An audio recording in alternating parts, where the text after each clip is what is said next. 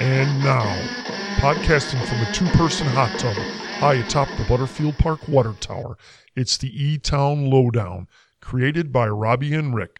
And now, your handsome hosts, PK, Rick, and their highly paid intern, Malord.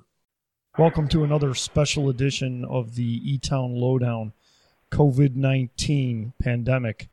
Today is Tuesday, April 6th, and I have my good friend, Pamela Dunley, the president and CEO of Elmhurst Memorial Hospital, on the line. How are you doing today, Pam? I'm wonderful. I cannot believe I'm looking out my window, and it's so pretty looking, and there's greenery on the trees, and we had such a beautiful weekend. I hope you had a great weekend. Yeah, it's a wonderful day. I did. Did you do anything outside over the weekend? Just played with the grandkids, had them over for Easter dinner. That was fun. And you like to have a big spread, right? So I'm sure you did. Oh, yes, we did. We ate a lot of food, much more than we should have. Isn't that the case with all of us? So we haven't spoken for a couple weeks. So could you give us an update on how many COVID patients you have and what's going on in the area? Absolutely. So I think the last time we talked, COVID was going up a little bit, then it went back down. Well, we're going back up a little bit. So last time we talked, we had 16 positive patients with one on event, and we had 0 people waiting. And this week we have 21 positive patients with one on event and 2 awaiting results of their COVID screening. So potentially could have 23 positive patients. In terms of deaths, it's going to sound a little odd, but we had 174 deaths last time. We have 169 deaths this time. So how does that happen? Well, the county has redefined how we define COVID deaths, and so we have less COVID deaths than we thought, which is always nice to know. So it doesn't mean those 5 people didn't die. They just didn't die from COVID. DuPage County last time had 80,121 positive cases. Now they have 83,031. And their deaths went from 1,308 up to 1,321. And the state went from 1,230,000 positive cases to 1,260,000 positive cases, with deaths going from 23,379 up to 23,665. And for the good news, we went from 1,618 discharges to 1,646 discharges, which is a little over 30 additional discharges, which is nice. And we still have a 97% recovery rate. I do want to say that we are seeing an increase in positive people coming to the hospital and getting admitted. And it was really nice when we were down around 10, 11, 12 COVID patients. So being back up in the 20s makes us very nervous here. Are there theories about why that may be? Well, there's a belief, and from what we're talking to people, that it is a result of St. Patrick's Day and a lot of younger people being out and they're not vaccinated yet. And so, as the weather gets warmer or people have spring fever and they're gathering together and there's less social distancing, less masking, there's just an increase. And, there is new variants that are more contagious. And so we know there's quite a bit in the Illinois area, even though we don't test for the variant, we've been told. So I think it's a variety of things. Do you think that schools being back in session in person to some degree and school athletics being started up again, do you think that's contributing also? Well, it could be, but we're not really seeing it connected to the classroom or to the sports at this point. So, it could be, but it's more the social gatherings. So have you had any patients yet at the hospital who were fully vaccinated and have had a serious case of COVID subsequent to being fully vaccinated? No, we have not seen any fully vaccinated patients who ended up getting hospitalized for COVID after having been fully vaccinated. As I told you before, we did have 7 employees that had been fully vaccinated that did get COVID across the whole system, and those 7 that got it did not have any severe symptoms at all. They were very mild symptoms, and they had been caring for a loved one who had COVID, and they mistakenly thought that they were not susceptible and did not mask while they were caring for a loved one with COVID. And that really is a lot of what the vaccines do, right? Is they don't necessarily prevent you from getting it, but they prevent you from getting a bad case of it, if that's the right way of looking at it? Correct. Like 95% effective in terms of not getting it, but 5% will get it, but they will get a mild case. And that's, much better than not getting a vaccine and potentially getting a case that is severe, and you end up getting hospitalized and or passing away. So has there been an increase in the percentage of staff that's been vaccinated since we last spoke? I think when we last spoke, we were at 70%, and we are still at 70%, but we still work at trying to help people understand and I think when and if we ever get to Johnson & Johnson vaccine, that this number will go back up again. Do you think that it appears that it's mostly non-medical professionals that are choosing not to get it, or is it more on the medical professional side? I think it's a combination. I think a lot of our young nurses are, thinking about getting pregnant or are pregnant, and even though it's safe during pregnancy, they're worried. And I think a lot of our young people also don't want to have 2 vaccines. They want one. But it's a combination. It's a lot of our other employees that are not clinically oriented or medically oriented, but our support, they too have misinformation, and we've been using our physicians to help educate them. A lot of the questions I hear out in the community relate to side effects with the vaccines, and I know I've asked you a lot about that in the past, and I'm going to continue to ask you questions, and I know you don't have answers to all of it, but are there any patterns? Like, for instance, I've heard that people who have suffered from at least a moderate case of COVID at one time or another might be more likely to have side effects. I don't know if that's true. Can you address that for one? It's all based on the individual's response. I don't think having had COVID really predicts whether you'll have more of a response to the vaccine or not. You might say if you had a mild case of COVID, you would have less of a response to the vaccine because you already built up some immunities yourself. So I don't think there's any proof either way, and there's not been any patterns. But the side effects are somewhat mild. They're usually chills, weakness, muscle aches, but nothing like difficulty breathing or anything that would make you more uncomfortable for more than 24 to 48 hours. How about side effects after a first dose versus after a second dose? Is it more common to get those side effects after a second dose? Well, I've heard anecdotally from a lot of people they think that's true, but there has not been anything that shows that that's true. It's really still, again, strictly dependent on the individual. So no way to predict, basically. It's just a matter of kind of chance, right? Chance, who you are and how you handle the stuff and how your body responds. So if somebody does test positive for COVID and they've already received their first shot of either Pfizer or Moderna, should they still get their second shot on the regular schedule, or should they not get it at all, or do they need to wait until they're not contagious anymore? So the standard information that the CDC has passed on for this is that if you turn up positive after having gotten your first dose before you get your second dose, you should wait for your second dose till at least a minimum of 10 days after the onset of symptoms, or if you had no symptoms the day you were tested, and that you're starting to feel better. So if you're still really sick, you don't want to get it.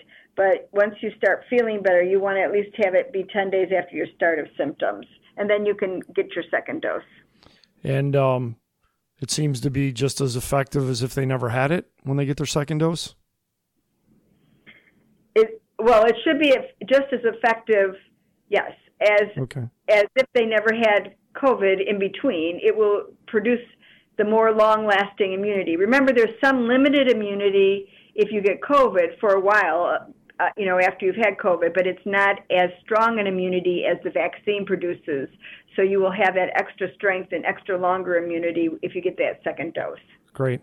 Can you give us an update on how many vaccinations the health system has administered, either, first vaccines or people fully vaccinated?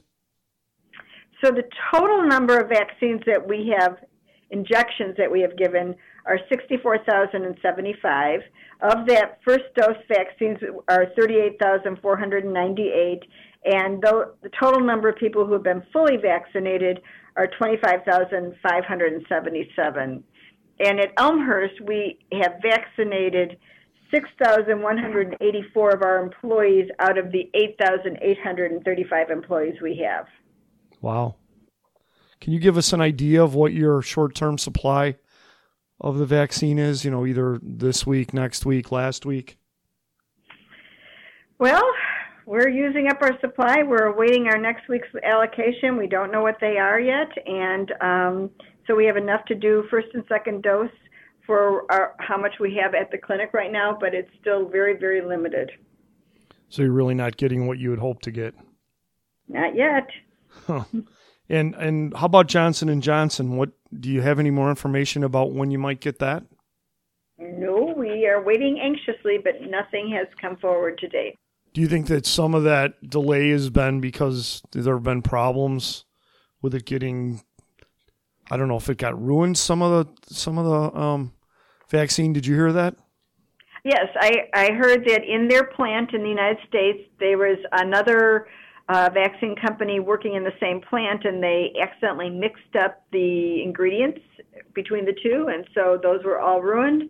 But I don't know that the fact that we're not getting any is related to that. I would imagine because their supply is shortened that it might be, but there is still other supply out there that has come to this country, and other places are getting the Johnson & Johnson. Cook County's gotten it. I've heard of other places around here that have gotten it. So I'm not sure why we haven't gotten any. There's been a lot of people mentioning that they've gained a lot of weight during the pandemic. And I don't know if that's really true or not. I know it is in my case. But do you think that some of that weight gain might be as a result of anxiety and depression and not just the fact that people are at home closer to the refrigerator? Well, I think it probably is a variety of things, but many people which have gained weight, they call it the COVID-15, so I don't know if you've gained 15 pounds, but that's what they're calling it, COVID-15.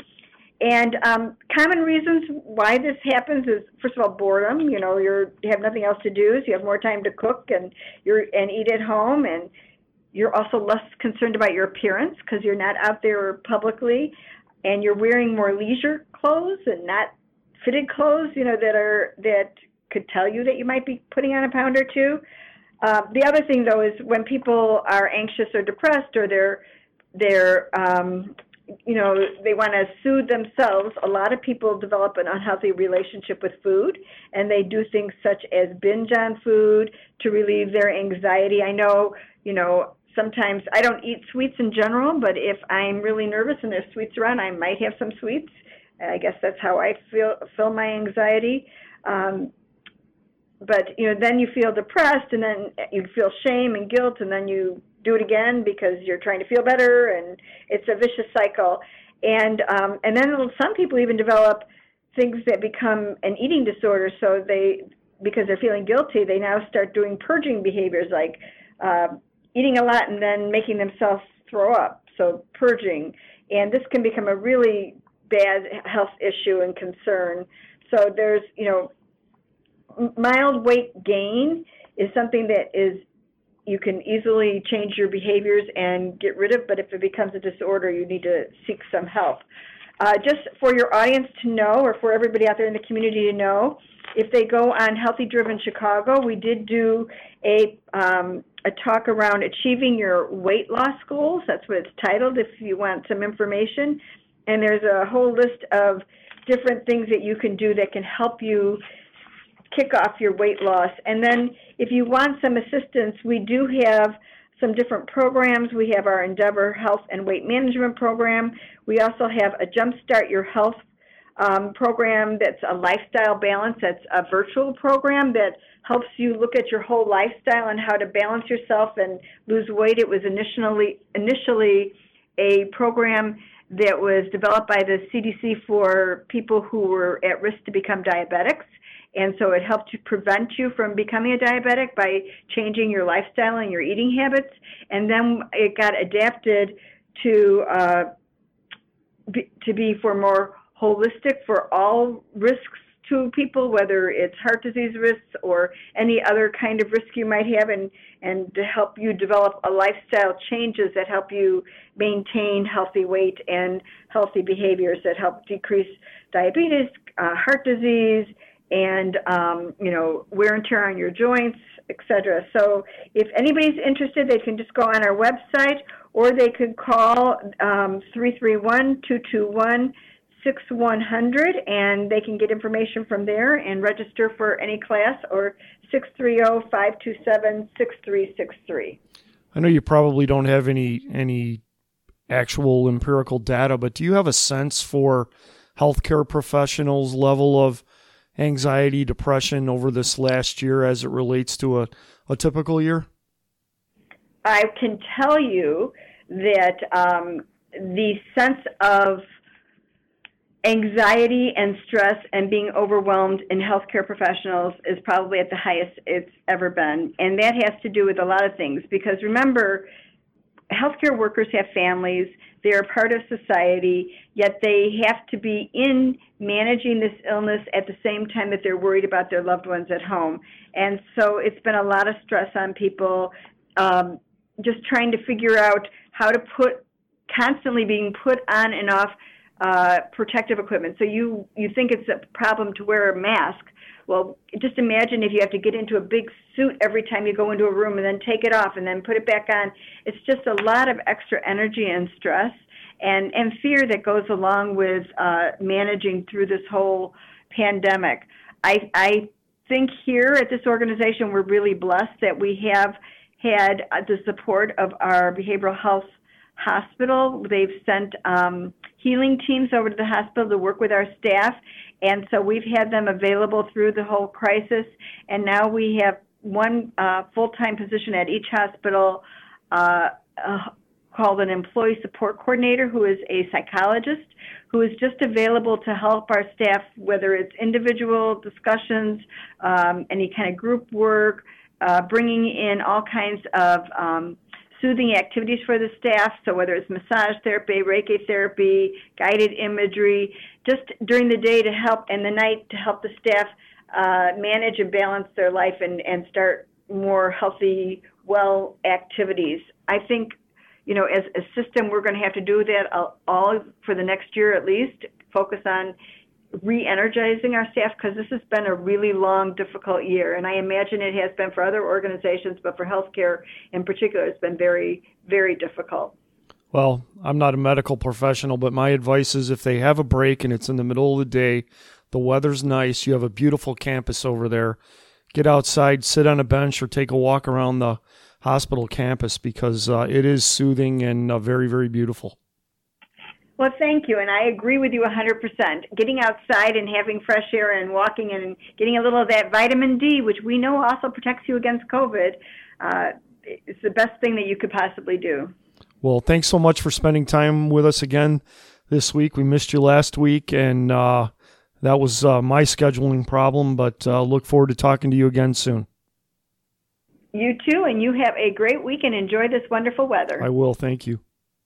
The E-Town Lowdown, brought to you by the wonderful folks at the Elmhurst Armpit Orchestra, featuring the biggest bass drum in the world at 9 feet in diameter. Yes, you heard that right, 9 feet in diameter. This has been a special presentation of the E-Town Lowdown.